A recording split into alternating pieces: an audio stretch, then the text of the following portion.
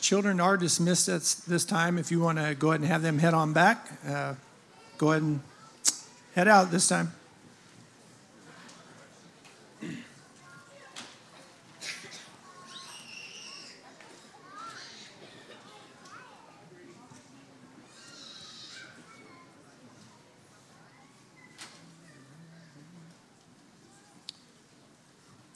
Good morning again. My name is Kerry Broyles. I'm executive pastor here at LCF. Again, thank you for being here this morning.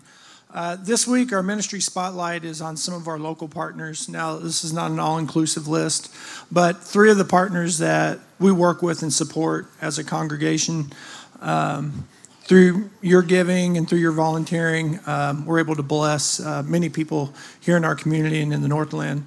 A couple of those ministries, the first one is Snack Backpack Program. You think I'd know that after working in a school for 25 years. That program allows us to provide meals for the children at Alexander Donovan that are less fortunate, that maybe otherwise might be more hungry over the weekend. So we have volunteers that put together snack packs, so to speak, that they can take home every Friday. And it just gives them a little something extra. Such a great ministry. If you want to give to that, the best way we can do that is just monetary donations towards that, because they know exactly what to buy and what the kids are going to eat and what will have a better shelf life. Another one of those is Caden's Closet. Caden's Closet opened up in end of January. It is a ministry that is across 4 states right now. We're the most recent addition. There's 11 sites across a 4-state area. And that is an opportunity to bless not only newly adopting families, but also foster care families. Many times at a minute's notice, they get a call and say, we'll be there in 3 hours. And they have to have a place to go to get clothing, maybe a crib, or other necessary items, and Caden's Closet provides that.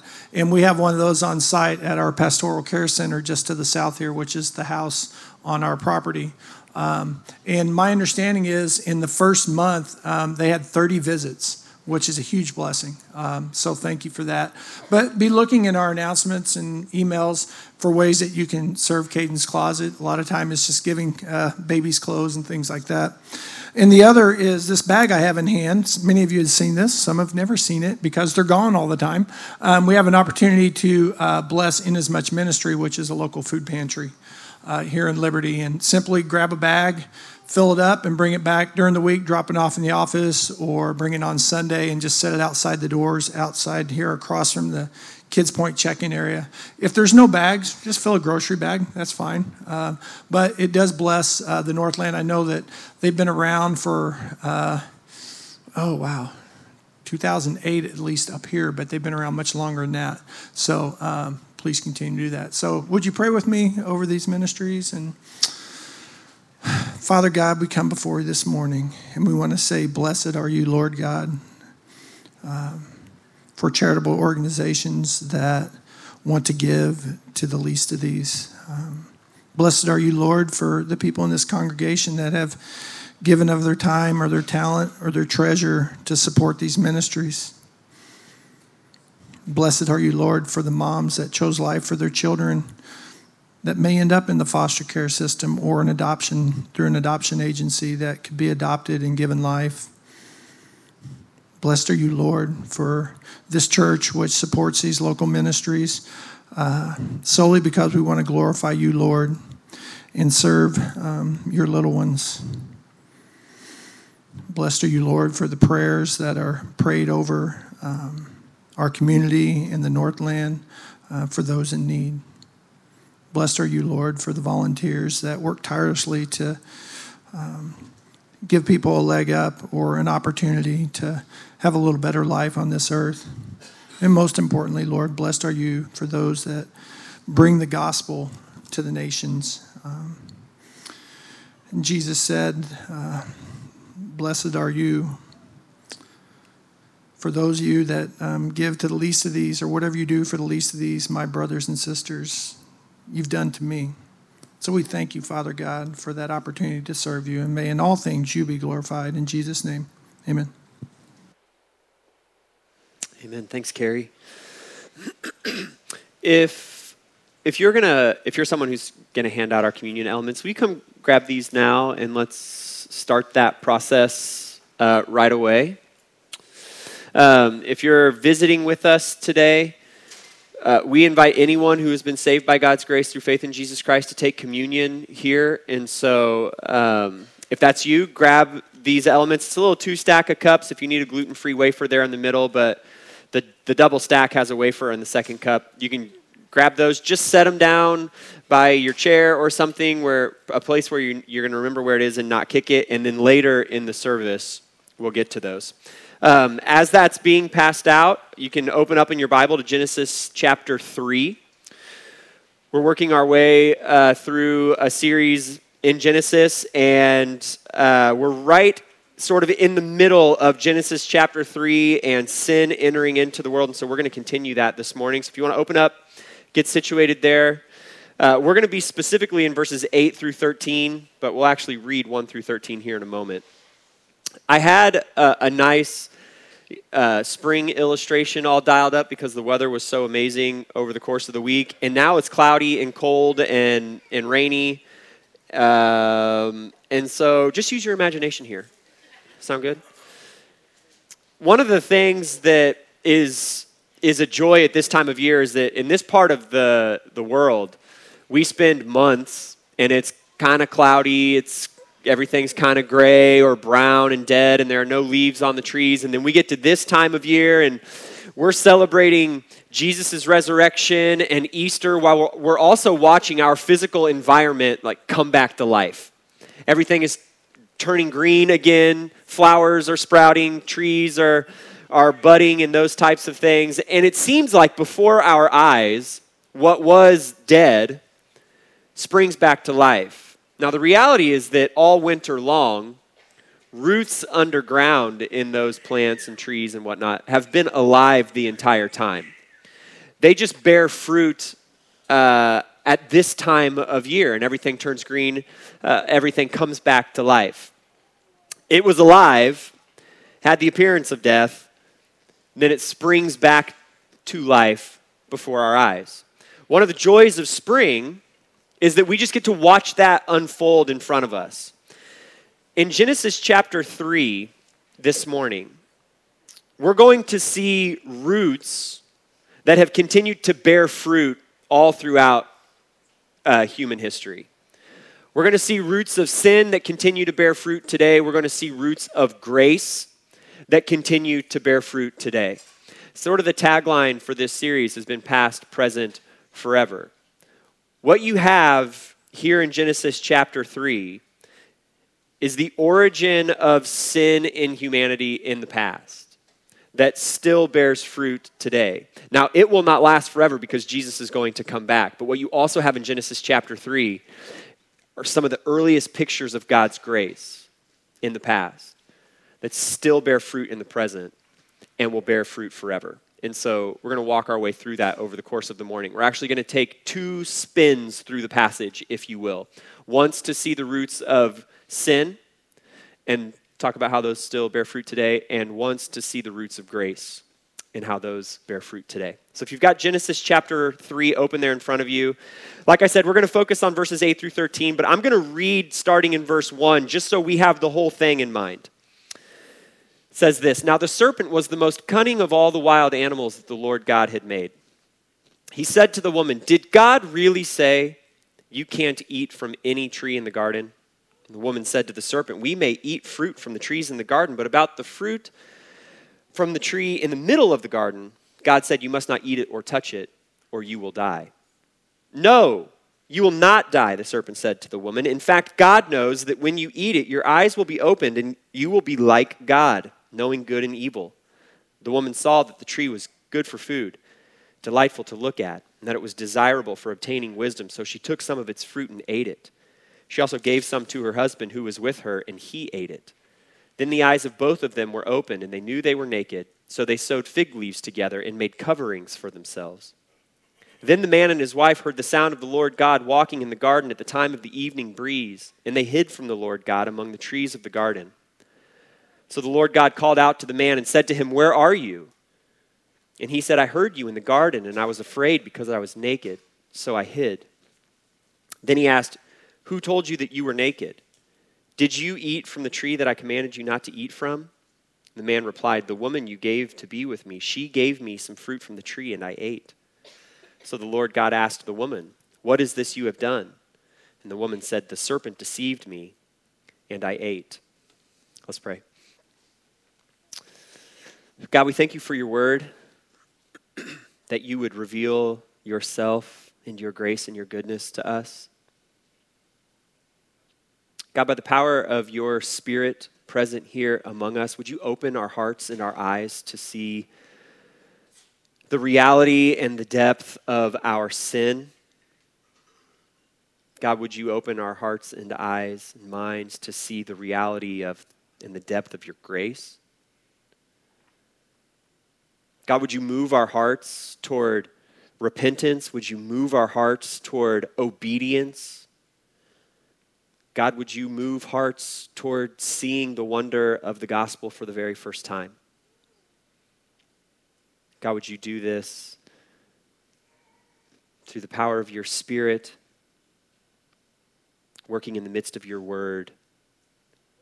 For your glory, we pray in Jesus' name. Amen. Here's where we're going to land this morning. The roots of sin and grace in the Garden of Eden provide a pattern for both humanity's action and God's redemption throughout history. The roots of sin and grace in the Garden of Eden provide a pattern for both humanity's action and God's redemption throughout human history. I want to get a little bit of a rolling start here, and the reason for that is because there was a little piece last week, if you were with us for Easter or you listened online, there was a small piece in the sermon last week that there wasn't time to give like full-bodied explanation to, that's worth going back and picking up and then rolling that forward into the rest of this morning's passage. And so verse 6 says, "The woman saw that the tree was good for food and delightful to look at, and that it was desirable for obtaining wisdom. So she took some of its fruit and ate. She also gave some to her husband who was with her, and he ate. And then the eyes of both of them were opened, and they knew that they were naked." Root number one about sin is that sin overpromises and underdelivers. The promise from the serpent was, no, you will not die. In fact, God knows that when you eat it, your eyes will be opened and you will be like God, knowing good and evil. One of those things is true, and one of those things is brutally false.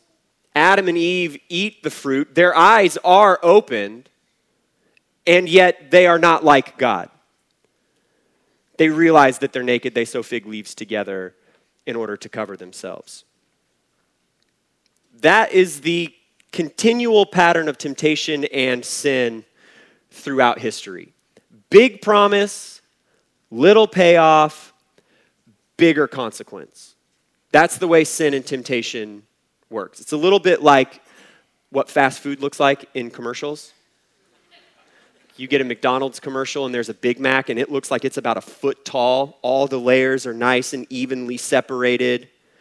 The burger patty looks like massive. And then you actually roll through the drive-through window at McDonald's. You order a Big Mac. You get it wrapped up in its paper. You undo it. It's about 2 inches thick. Everything is all smushed together. And it comes with a side of clogged arteries. Big promise, oh, look at that, it looks amazing. Little payoff, it's just McDonald's. Big consequence. Clogged arteries.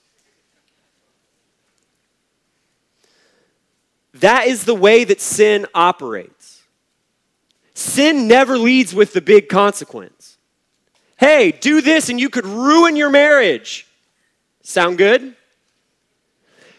Do this and you could tank your career. Sound appealing?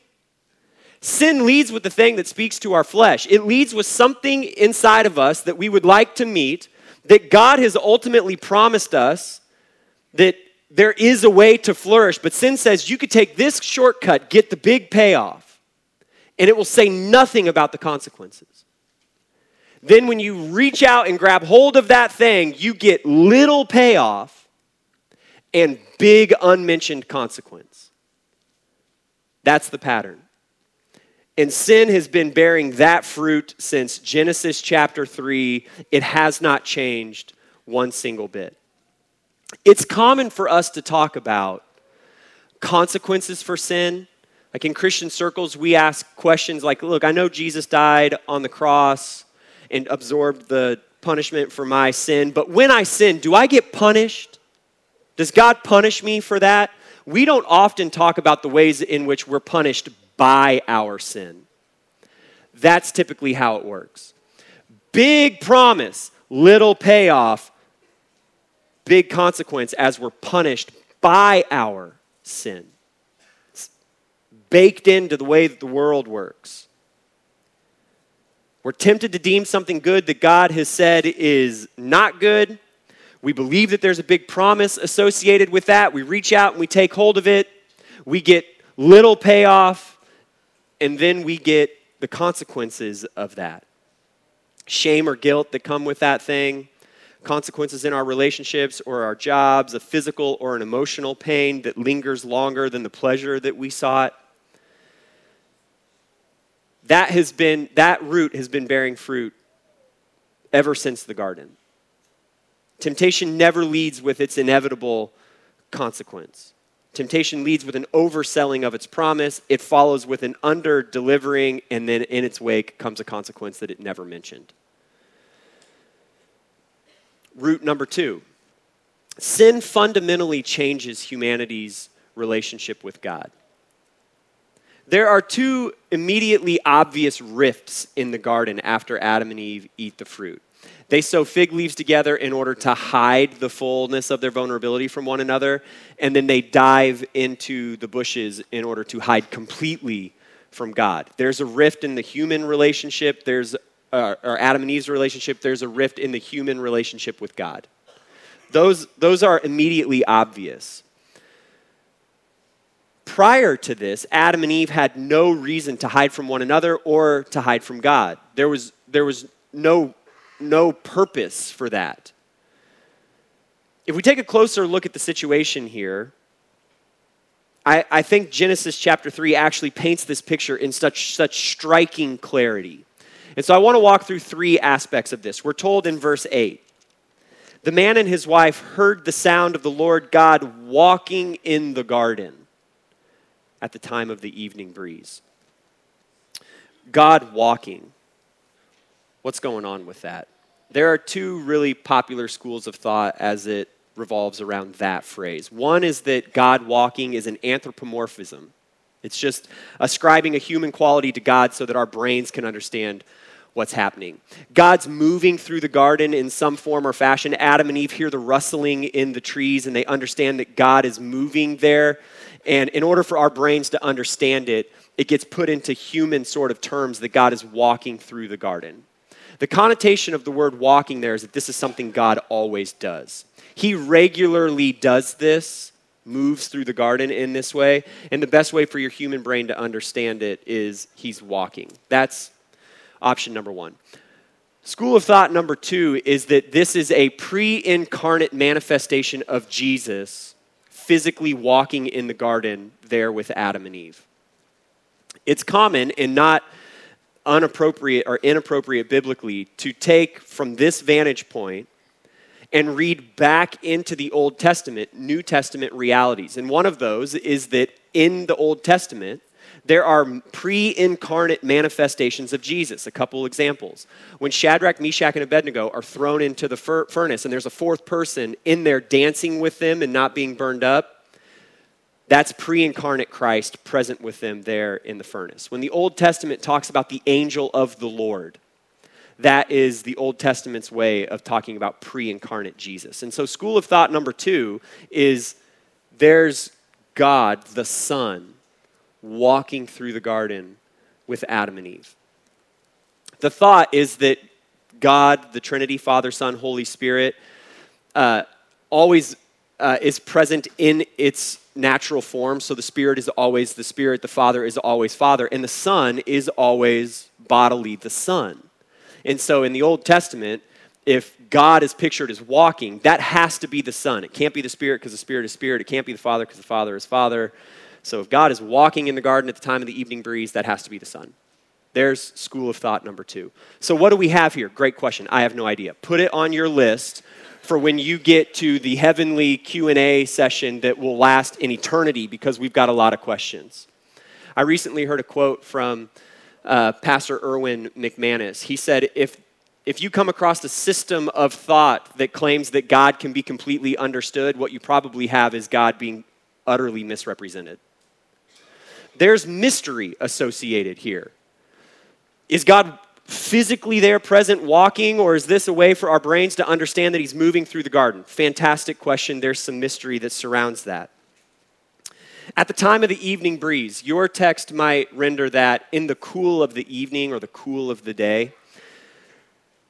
The intent here is not to give you a clock reading so that you know that this happened and it was like 6:30 p.m. when God was moving through the garden. The intent, again, is that this is a thing that God normally does.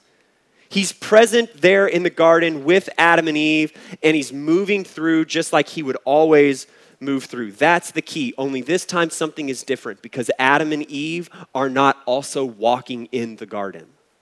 They're hiding in the trees. The phrase, walked with God, is something that appears about 3 different people in the book of Genesis. It would be like a shorthand way of Genesis saying that so-and-so was righteous. It happens the first time in Genesis chapter 5, verses 22 and 24. It's a genealogical list of names and ages, and you're told twice that Enoch walked with God. The second time it happens is in Genesis chapter 6. It's about Noah. It's why he stands out among his generation. We're told that he was righteous and blameless, and he walked with the Lord. And then it's said about Abraham, and it's actually said about Abraham in 3 different places. In Genesis 17, Abraham is receiving the covenant sign of circumcision, and God says to Abraham, I am the Lord Almighty, walk in my presence and be blameless. In Genesis chapter 24, Abraham sends one of his servants to find a wife for his son. The servant is sent to a man named Laban. The servant and Laban are having a conversation back and forth, and this is confusing, but in the midst of that conversation, the servant quotes something that Abraham said previously. Got it? What the servant quotes is that Abraham says, the Lord before whom I have walked. And then in Genesis chapter 48, at the end of Jacob's life, he blesses Ephraim and Manasseh, 2 of his grandsons. And in the middle of that blessing, he says, God, before whom my fathers Abraham and Isaac walked, may he bless these boys. The phrase walked with God. It's a phrase that Israelite people would have understood was like shorthand for saying that person was righteous. They were blameless in relationship with the Lord. Remember, Genesis is written down years later. It's written down most likely at Mount Sinai as the Israelites are camped out there after the Exodus event. They're receiving the law, and they also get the written form of Genesis, Exodus, Leviticus, Numbers, and Deuteronomy. And they would have understood that to walk with God was to say that one was righteous. So here in the Genesis account in chapter 3, God is walking through the garden at the time of the evening breeze like he always does, and Adam and Eve are not walking with him. That's the key. They're hiding in the bushes. The relationship between Adam and Eve and God has fundamentally changed. They're hiding.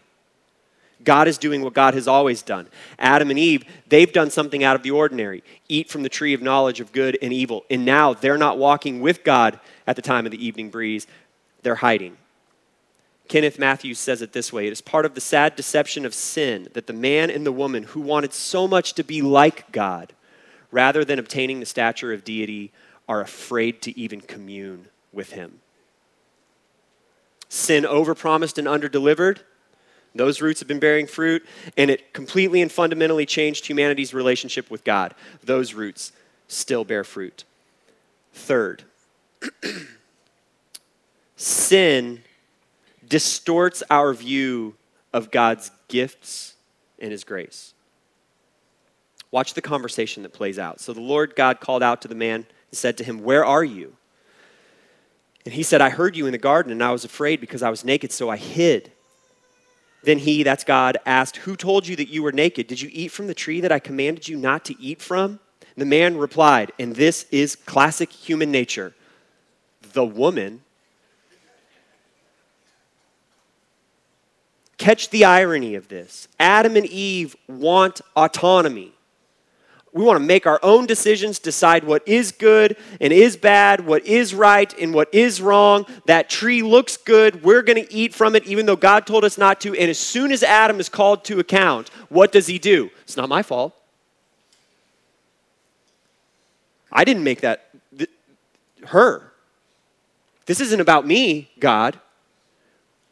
This is about Eve.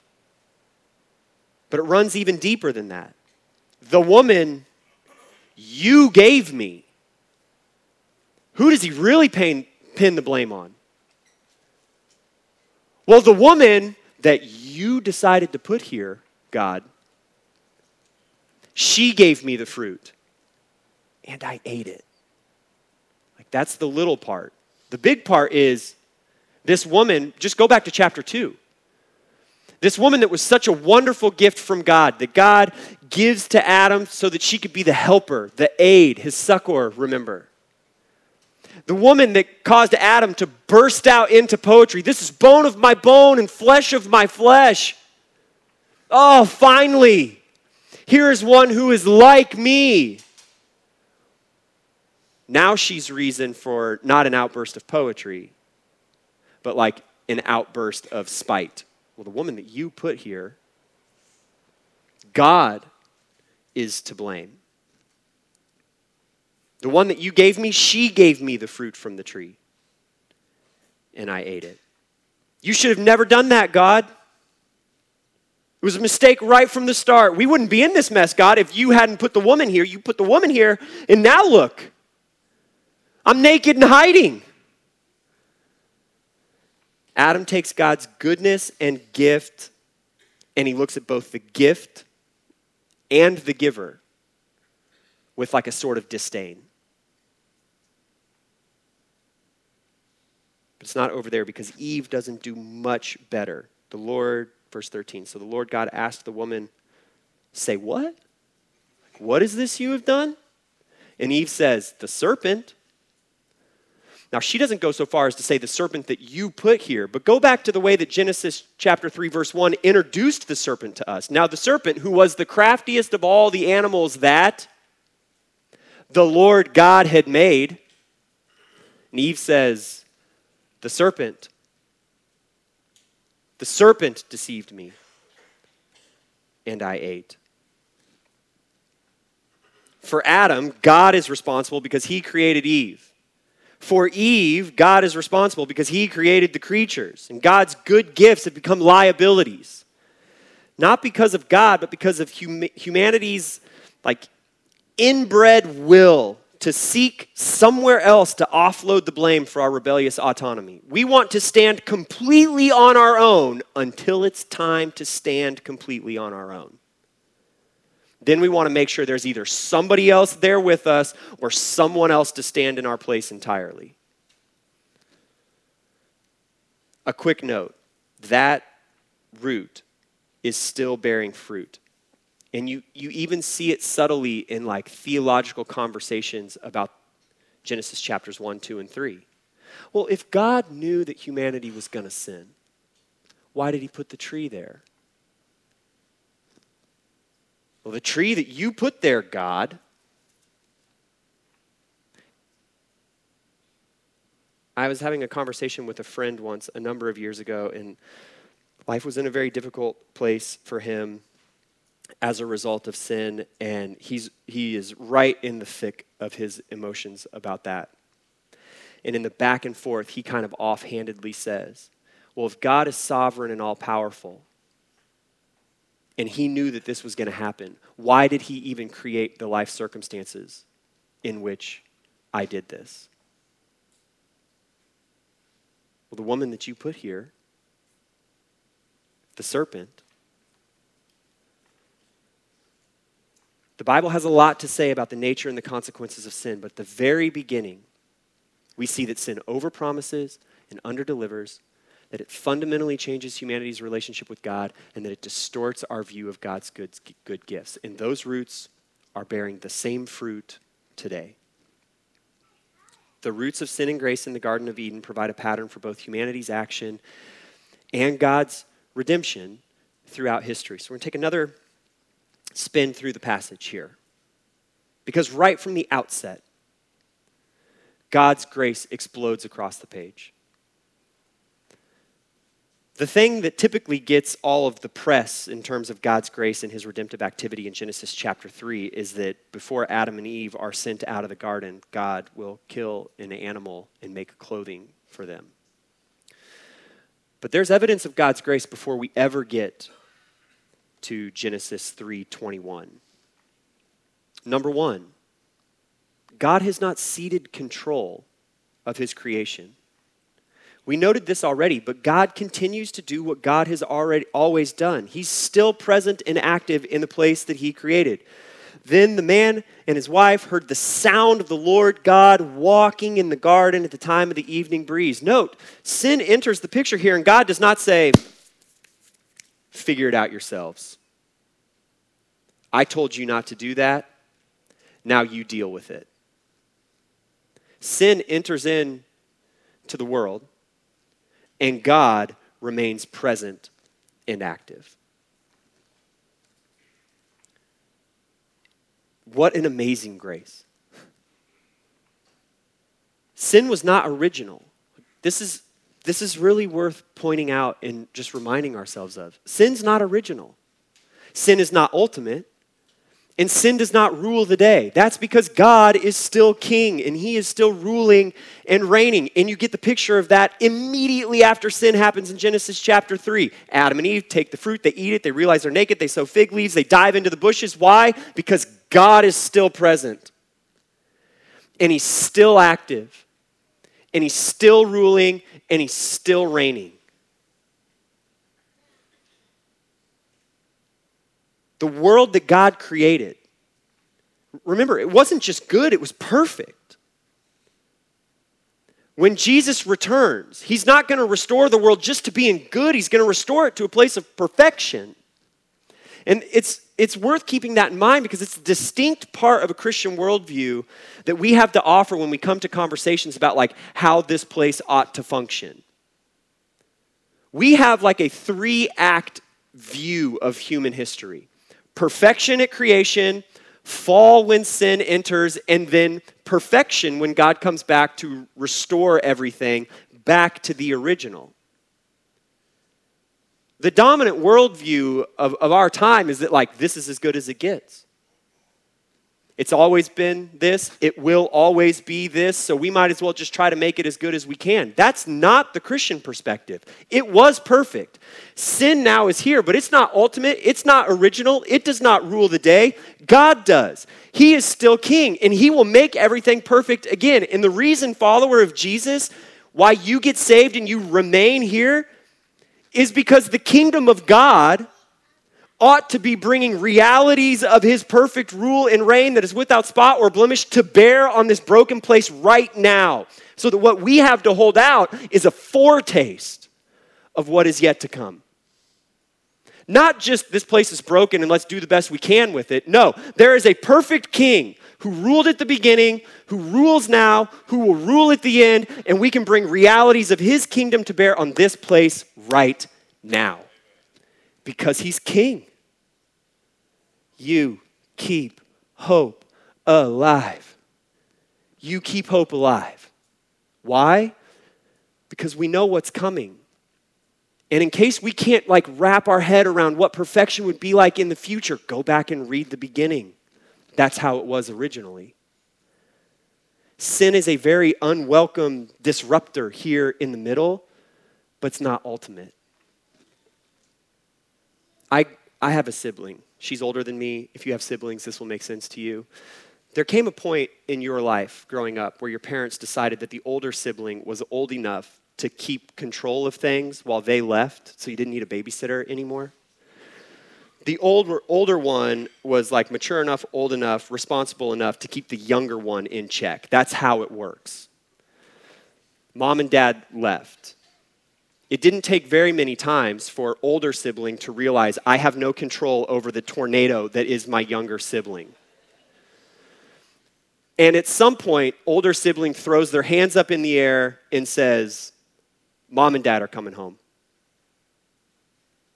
And I'm going to tell. And that's my only recourse right now.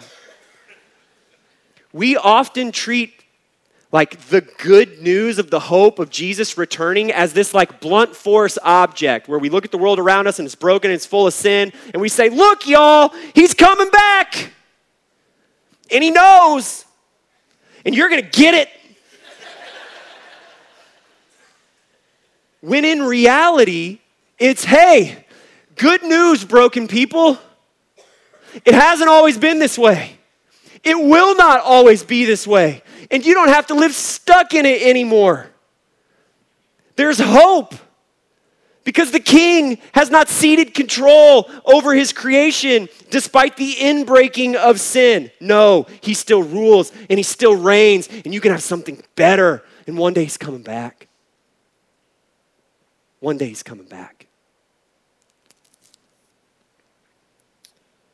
That root of grace gets full bloom when Jesus, God, comes into the world, walks around in it, displays himself to be king, is killed on the cross, buried in a tomb, resurrects and says, hey, one day I'm coming back. That's good fruit from the root of God's grace present immediately in Genesis chapter 3. Number 2, Adam and Eve live in the immediate aftermath of their sin. Then the man and his wife heard. Well, that's incredible. They were supposed to die. Eat that tree, eat the fruit from that tree, you will certainly die. They eat that fruit and their eyes are opened when what should have happened is that their hearts should have stopped. That is God's grace. Such would have been the just action of a holy and a righteous God for Adam and Eve to have just dropped dead. It's still a gift of God's grace today. In spite of our sin, we live. The wages of sin is death. And yet here we all are, steeped in sin, living and breathing. That's a gift of God's grace. Roots in the garden, still bearing fruit today. Number 3, God draws Adam and Eve out in conversation rather than just driving them out of the garden. God could have skipped all the pleasantries here. They eat from the tree. They dive into the bushes to hide, and God does not say, hey, come out, let's have a conversation. He just says, get out. Be gone. Instead, he has a conversation. Where are you? Who told you that you were naked? Have you eaten from the tree that I told you not to? Eve, what he says true? He draws them out in conversation. And what's going on there? Like, God doesn't need answers to these questions. He already knows. Instead, remember, Genesis 1, God is this big and transcendent God. Genesis 2, he's as intimately personal as he is infinitely transcendent. And now here he is in Genesis chapter 3, being a God of relationship. He is Yahweh Elohim, Lord God, the God of covenantal promise. And here he is in chapter 3, in the wake of Adam and Eve's sin, acting according to his nature, which is relational. He goes toward them in their sin. He's gracious. We're going to find out that he's just. And so their sin does come with consequences. The root of that grace grows to its full fruit when Jesus enters into the world to seek and save the lost. I'm going to draw my people out. Just as a side note here, God, in this conversation, offers Adam and Eve at least the opportunity to come clean. Repent. Own the thing that you just did. He's a God of relationship. They, presumably from the bushes, are just shouting their reasonings and rationalizations. It looked good for food. The woman you put here, she gave it to me.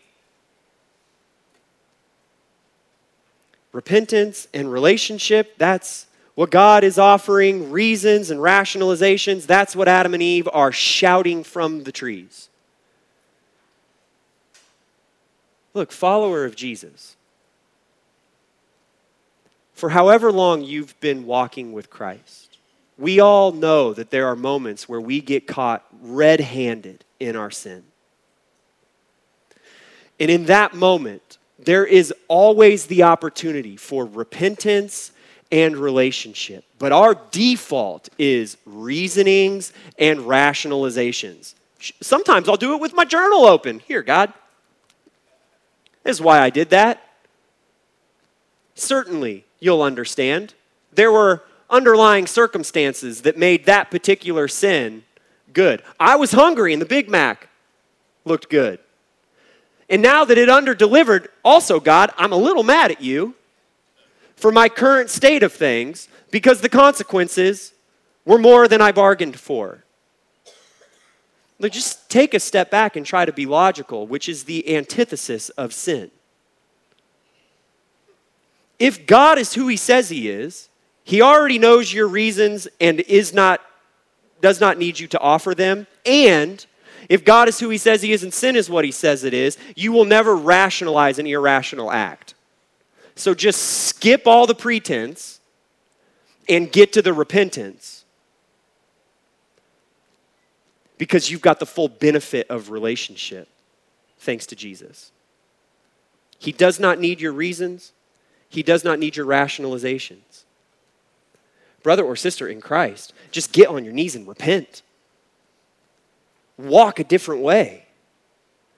Own what you've done. Lead with, I ate, period. And let that be what it is. Number 4, God patiently listens to Adam and Eve's self-justification. Where are you? I heard you in the garden, and I was afraid because I was naked, so I hid. Who told you that you were naked? Did you eat from the tree that I commanded you not to eat from? The man replied, the woman, get out. Just go. Could have ended right there. Well, the woman that you stop it, get. Eve, you want to do any better? The serpent, you leave too. The Old Testament has a word for the patience of God. The word is that God is long-suffering. You want the first evidence of God long-suffering? He sits through this conversation. He long suffers with Adam and Eve while they offer their reasons and rationalizations. He's patient. And he's patient with us, not wishing that any should perish. He bears with us in our sin. In fact, in the patience of God, he turns the very place of sin into a place of redemption. And I'll explain to you what I mean if you want to grab your cups now. You did not pull into the church this morning looking for tree theology, but buckle up because here we go. Trees are a really big deal in Genesis 1, 2, and 3. In Genesis chapter 1, we're told that there are trees of every kind which bear fruit according to their seeds.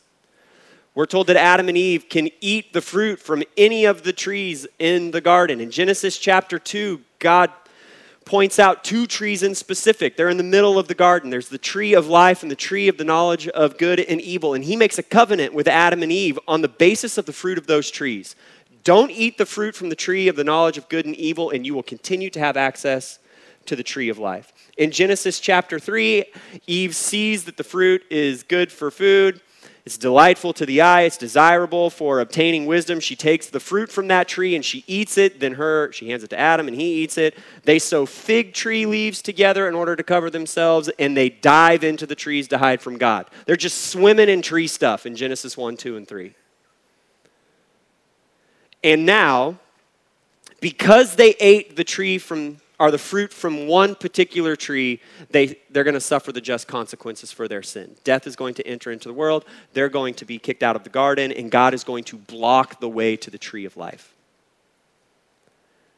Deuteronomy will go on to say that cursed is everyone who dies on a tree. How has God redeemed that for you? Because the basis of the new covenant is all about the fruit of one tree. The tree where Jesus Christ hung in our place. Body broken, blood poured out, that now the fruit of that tree is not what brings you death, but brings you life. Adam and Eve, all of their shame, dive into the trees in order to hide. And now God says, you come to this tree with all of your shame and all of your sin, and you lay it before me, wide open and exposed, and I will give you life instead of death. Last week, we talked about taking communion and how this should be a reminder every time we do it, that Eve took and she ate and death came into the world. But now, brother and sister in Christ, the basis of the new covenant is Jesus says that you can take and eat and you will have life instead of death. Amen? Amen. Brothers and sisters in Christ, this is the body and the blood of Christ.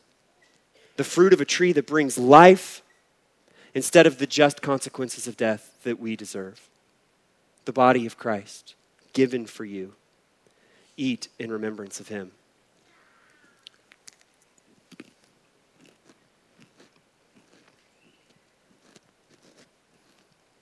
This is the blood of Christ, poured out for you for the forgiveness of your sin. Drink in remembrance of him.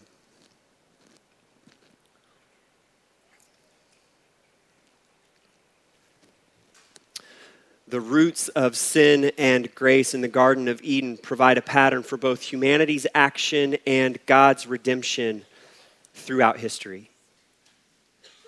Even the place of Adam and Eve's greatest failure, God redeems into a place of humanity's great salvation.